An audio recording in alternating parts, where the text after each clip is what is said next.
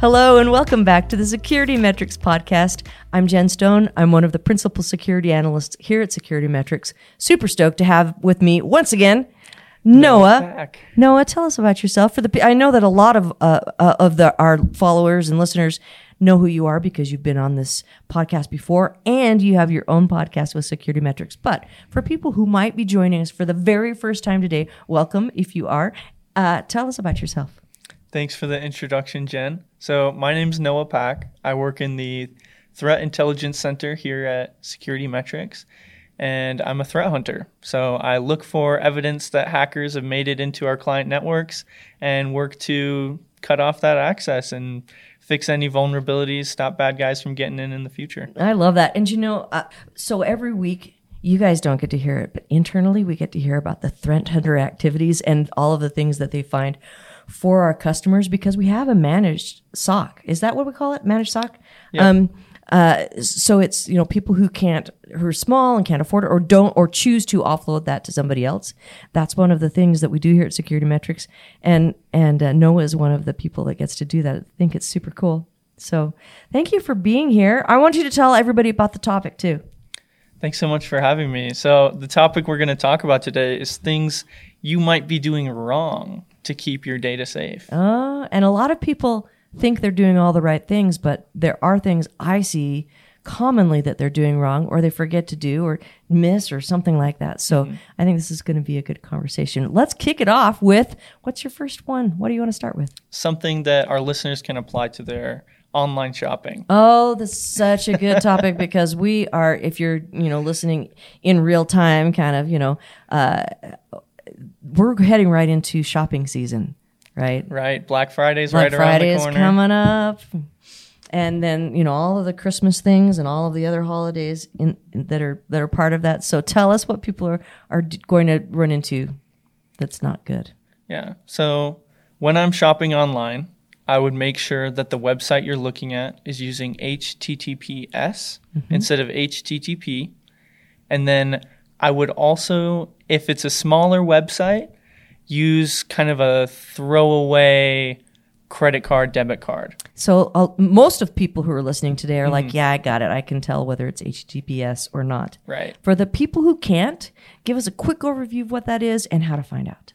So HTTP is Hypertext Transfer Protocol. Ooh, fancy. Which is kind of how the web works, going to a website. And then HTTPS, that S is, I think, just secure. Secure, yeah. So there you go. A little bit self-explanatory, but the HTTPS is encrypted so that somebody who intercepts your web traffic can't see exactly what you've done online. Is there a quick visual people can use to know whether that's in place or not? Yeah, up at the search bar at the top of your browser, you should be able to click on the URL and see if it says HTTP or HTTPS. Some browsers do kind of get rid of that, and instead you see a little lock icon if it's HTTPS. And then some other browsers, when you go to a website that's HTTP, it might stop you and give you a warning page that says, proceed with caution. Advanced. Right, yeah. You have to click advanced. And you're like, oh no, am I advanced enough to use this? Okay, here's the kind of freak I am. If I'm using a website that I don't know very well, I'll actually run it through SSL Labs first. Yeah, I do the same thing. I have a whole slew of website vulnerability scanners. I'll put the websites through to make sure, is this somewhere I want to spend my money? And you guys can do this too. There are free online scanners that will tell you kind of the security stance of the website you're looking at. And part of me thinks it's funny to go like, oh yeah, I just want to know. But the other part of me is like, how real is this site? Anybody can throw a site up, right? And so I'll look at reviews and I'll look at, try and do some intelligence gathering when it looks a little suspect before I jump into it. So. Oh, yeah. And a little personal story is that I was shopping for some parts for my four-wheel drive vehicle. So I was looking for some off-road suspension and some pieces that will help me out there. And there's one website that a ton of people recommended. So I went to the website and I was going to go order some custom fabricated pieces from them. But the website looked pretty old. It looked like it had been made maybe 10 years ago. Oh, so I thought, okay, they probably have some unpatched vulnerabilities. Yeah. I threw that website in some vulnerability scanners, and it came back with 64 critical vulnerabilities. So you gave them your credit card? No. So I'm looking for a reseller of their parts, but I'll probably end up emailing the person who manages the website because there was a contact us page. Right. And I'll let them know kind of what I found and offer some free help. It's a really good point, too, because especially on those specialty, hard to find or very popular items, there's shortages everywhere right now.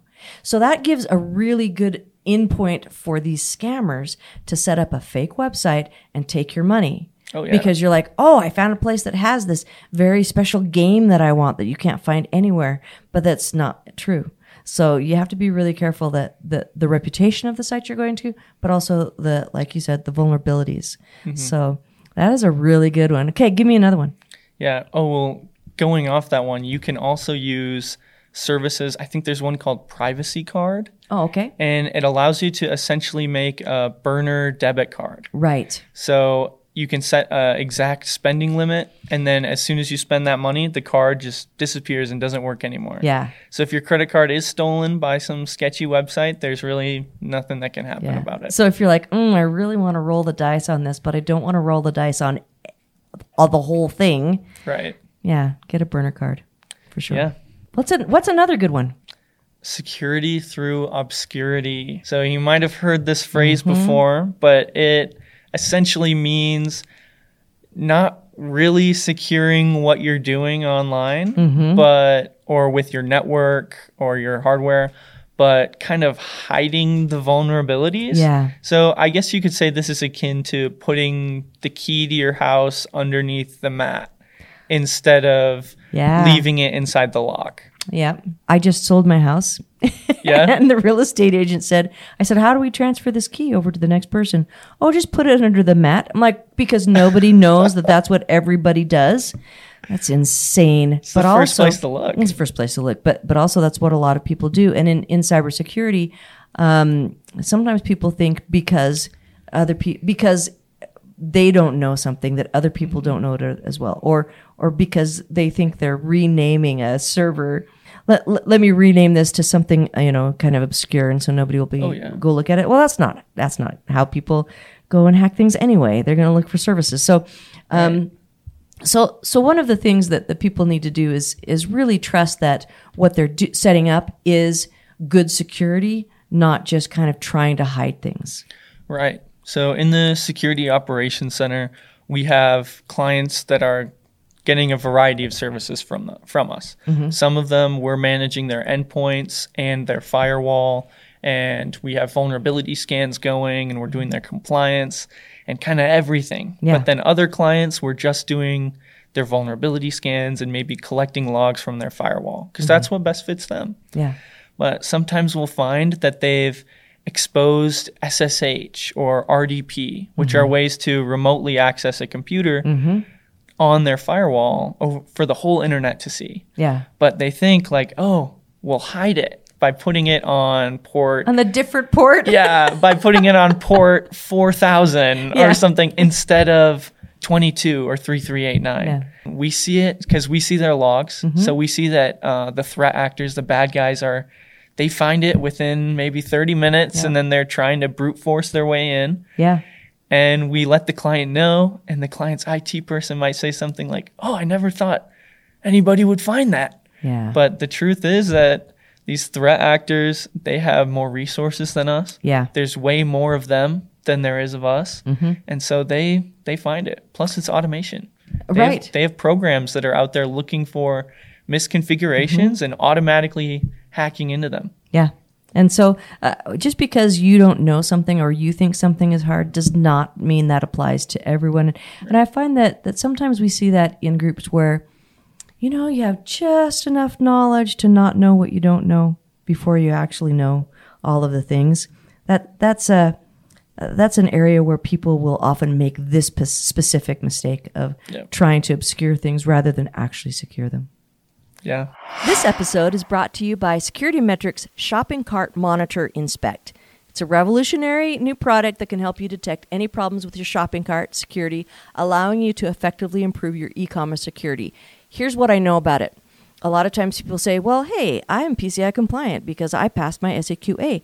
Great. You're missing most of the things that people are actually stealing information from right now. Shopping Cart Monitor was created to actually close those gaps and help you against things like Magecart and other known e-commerce issues. To learn more about this Shopping Cart Monitor, head to our website, securitymetrics.com.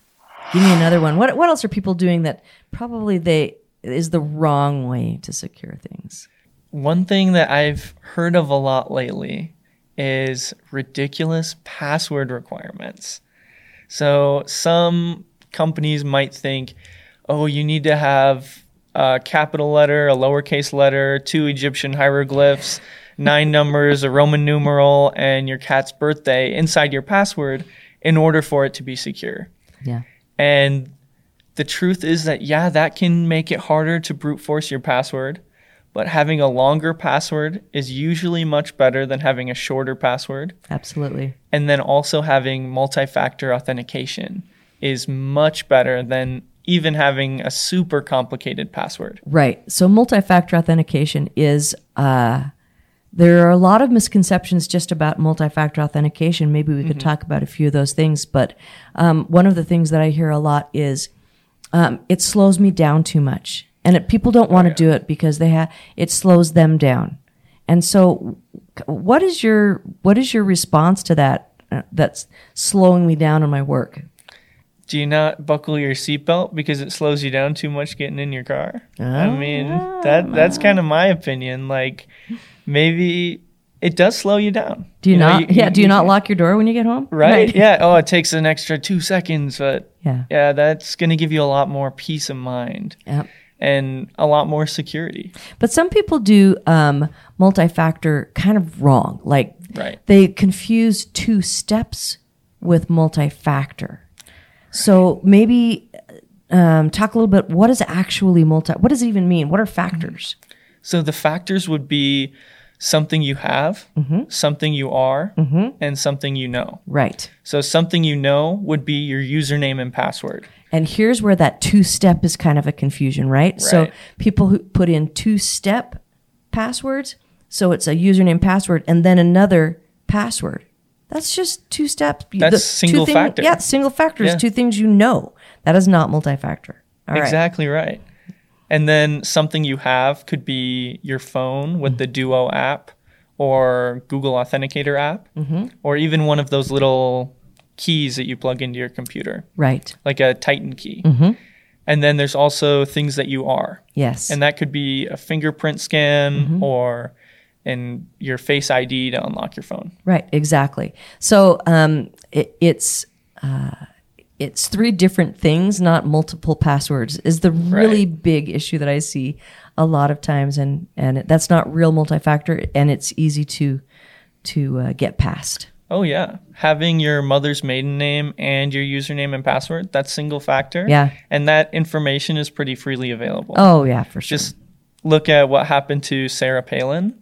Her Yahoo account was hacked into because the backup password was what was the name of the high school you went to. Oh, yeah. So the person went on Wikipedia, found it, got into her email. Public knowledge. Yeah. Yeah, why would anybody do that as a secure factor? That doesn't make any sense at all. And if a website does make you put your mother's maiden name or your first pet's name, the street you grew up on, I would recommend putting something random and not what the answer actually is. I have a whole set of things that are my faux knowledge base of myself because, just for that reason, because everybody can look up what my birth date was. Right. That's very common for everyone to know, especially since the era of Facebook and everybody puts all of their personal knowledge there. And even if you remove your birthday from Facebook, people will still post on your timeline. There's the historical posts on your timeline that anybody can look at and figure out when that is. Yeah, your friends will always out you. Thanks, friends. Yep. All right, what's next? Ooh, another thing that I've seen a lot lately is not segmenting your network. All right, let's talk about that a little bit, about what segmentation means and why it's important. Yeah.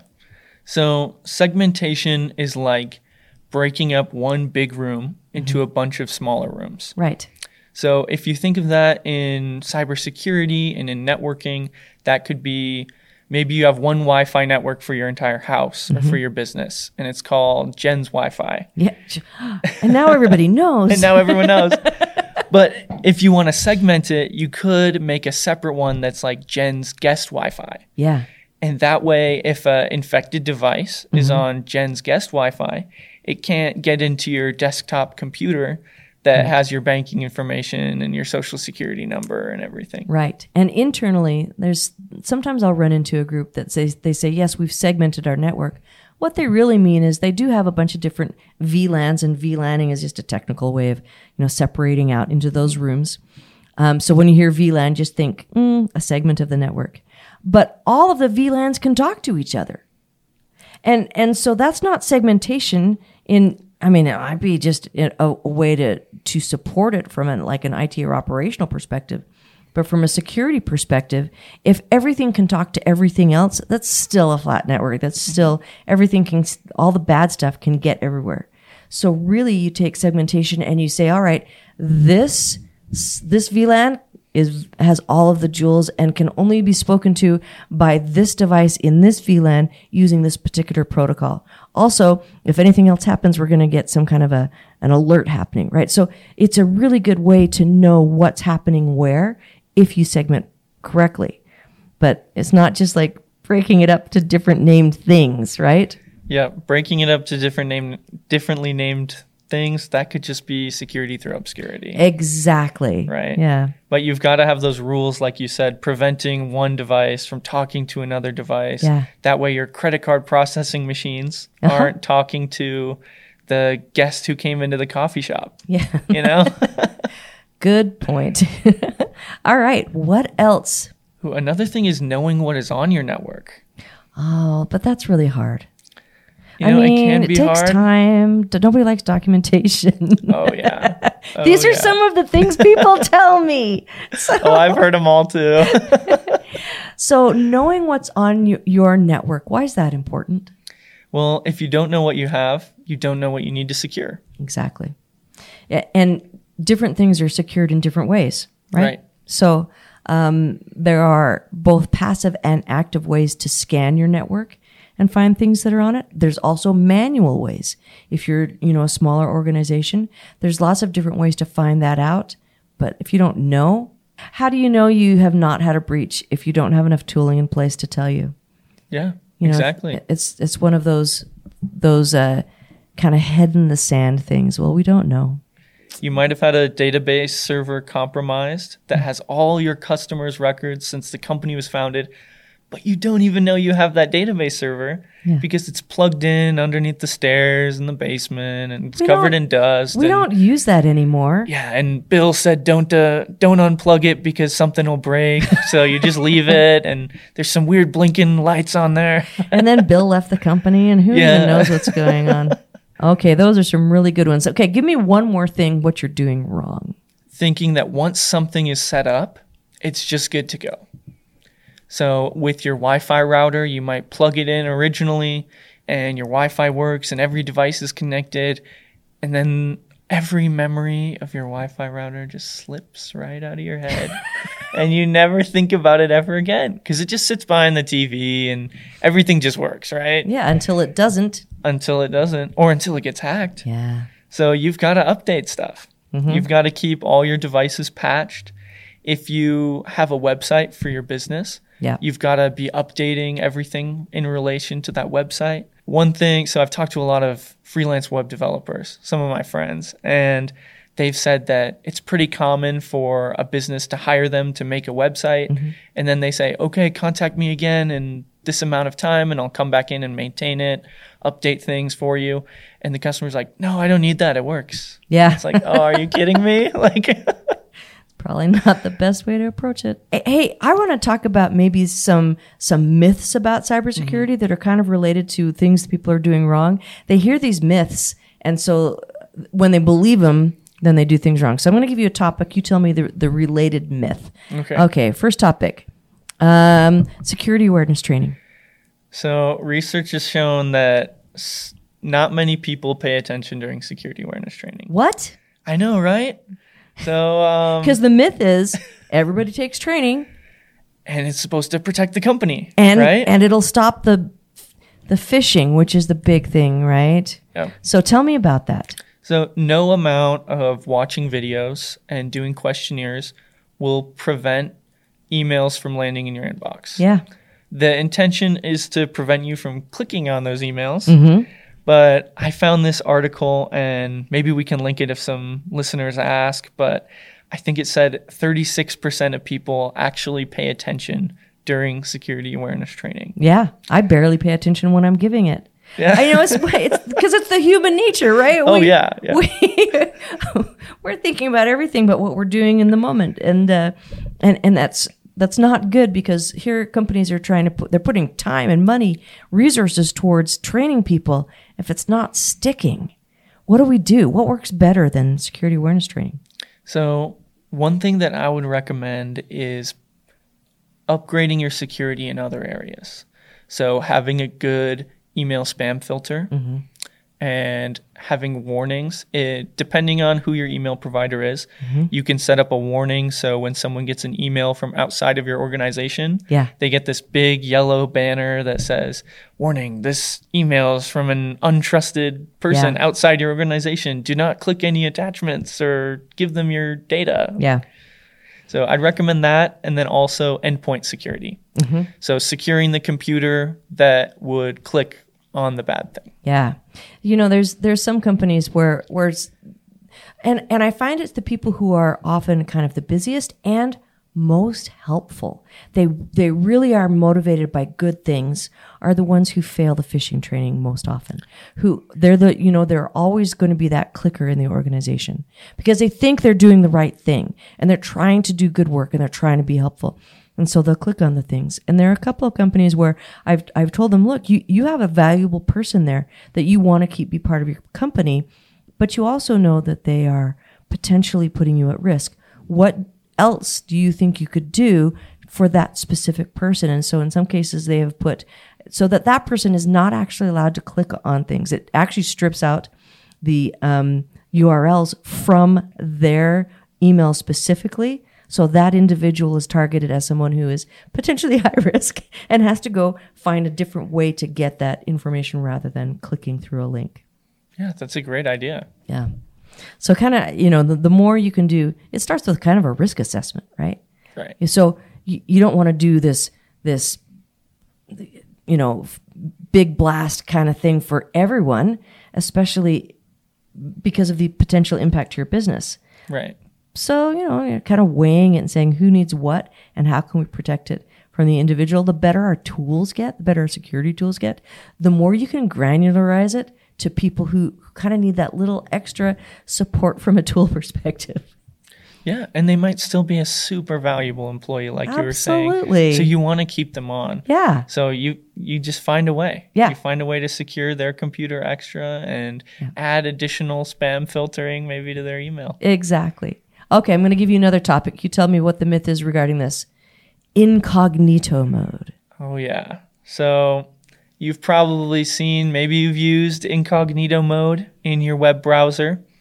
And once you do it, you open up your new tab in incognito mode. And there's a little icon of a spy, and it switches to dark mode, which is always more secure. Absolutely. That's the myth, isn't it? Yeah, exactly. But what is it really? So incognito mode is just stopping cookies from being saved, which are tiny files that save data about where you've been on the internet. And advertisers use those to sell things to you with more targeted ads. Incognito mode also stops your passwords and your information from autofilling. Yeah. But incognito mode isn't going to stop your credit card number from being stolen by the website that's been hacked that you go to. Incognito mode isn't going to prevent you from downloading that piece of malware. Yeah. And you know what else? It's not going to prevent your ISP from seeing that traffic of where you're going. It's not even going to prevent if you're at your company and you're doing something sketchy and you're like, oh, totally, I'll just do it in incognito mode. Is that fooling anyone? Oh, no. No, Your security team, they can see They what know. websites you're going to. they know. They're still DNS. So they can see exactly what websites you're trying to go to. They know and they judge. I know I do. So That's a good one. You know, a lot of people don't know that. oh yeah. So make better choices now that you know that. And I think a feeding thing to that is that there's all these ads on YouTube for VPNs where they say, stay secure online, use freevpn.com. Mm-hmm. And I highly recommend against using those services Yeah. because if the product is free, you, You are the product. Yep. Yes. So they might claim that they're making you private and secure, Mm-hmm. but a VPN also isn't going to stop you from downloading malware. Yeah. What it is going to do is prevent your internet service provider from seeing what websites you go to. Yeah. But then the VPN is kind of taking on that role Right. and they're reselling your browsing habits Right. and your data to advertisers. So you want one that is a paid service Right. that has been third-party verified to not collect logs, to not all of the things that can identify what you're doing, because it's nobody's business. Exactly. And so if you're using a VPN to keep yourself and your activities private, I don't want anybody to know just how many toothbrushes I buy in a year and where Do you buy a lot? What? Who doesn't? Oh. Right. No, whatever it is, you know, if you have, you know, that level of privacy protection that you want, it's worth paying for, I think. All right. Here's another one. And this is a big push for security metrics. Tell me about the myth related to compliance. Ooh. So I've heard from many people like, oh, we don't need to worry about security. We're compliant. Yeah. What? Yeah. Yeah. And you know, the other one is how many people are like, you know, they were compliant with this standard or they're compliant and they still got hacked, yada, yada. Well, this is important because the myth is that if you're compliant, you're secure. But we never, ever want someone to have a false sense of security. Right. And so even when we're doing compliance activities at Security Metrics, I can tell you that security is put in the forefront, and then we look at how it relates to compliance. And so when people are going through compliance, what's a good way for them to know if they're also secure? One great way is a pen test. Oh, for sure. Yeah. So you can have your compliance assessment where someone like you comes in and checks all the boxes, makes sure everything's set up in accordance to the standards that they have to follow. Yeah. And then you could also hire Security Metrics or another company to do a penetration test, which is where ethical hackers will take on the role as adversaries and they'll try to hack into your business and see what access they can get. Yeah. And even if you're perfectly compliant, those pen testers, those ethical hackers, they might still be successful. Yeah. And get in. And I'd venture that our team, like, they will be You know, successful. our They're team almost is always really good. They've Yeah. they've won competitions at DEF CON and things. I mean, Oh, yeah. So when I have people say to me, "Who do you recommend for your pen test?" I'm like, depends. What is the purpose of the pen test? Are you trying to pass compliance or are you trying to be secure? If you're trying to be secure, I can absolutely recommend our guys because they will find a way in. Oh, they will. They always do. But the thing about these compliance assessments is for example, PCI. There's a lot of compliance that I personally do that's for credit card security, which is PCI, right? First, you start with your scope. When we're doing a PCI assessment, you've got the entire environment of an organization, and then you've got their PCI environment.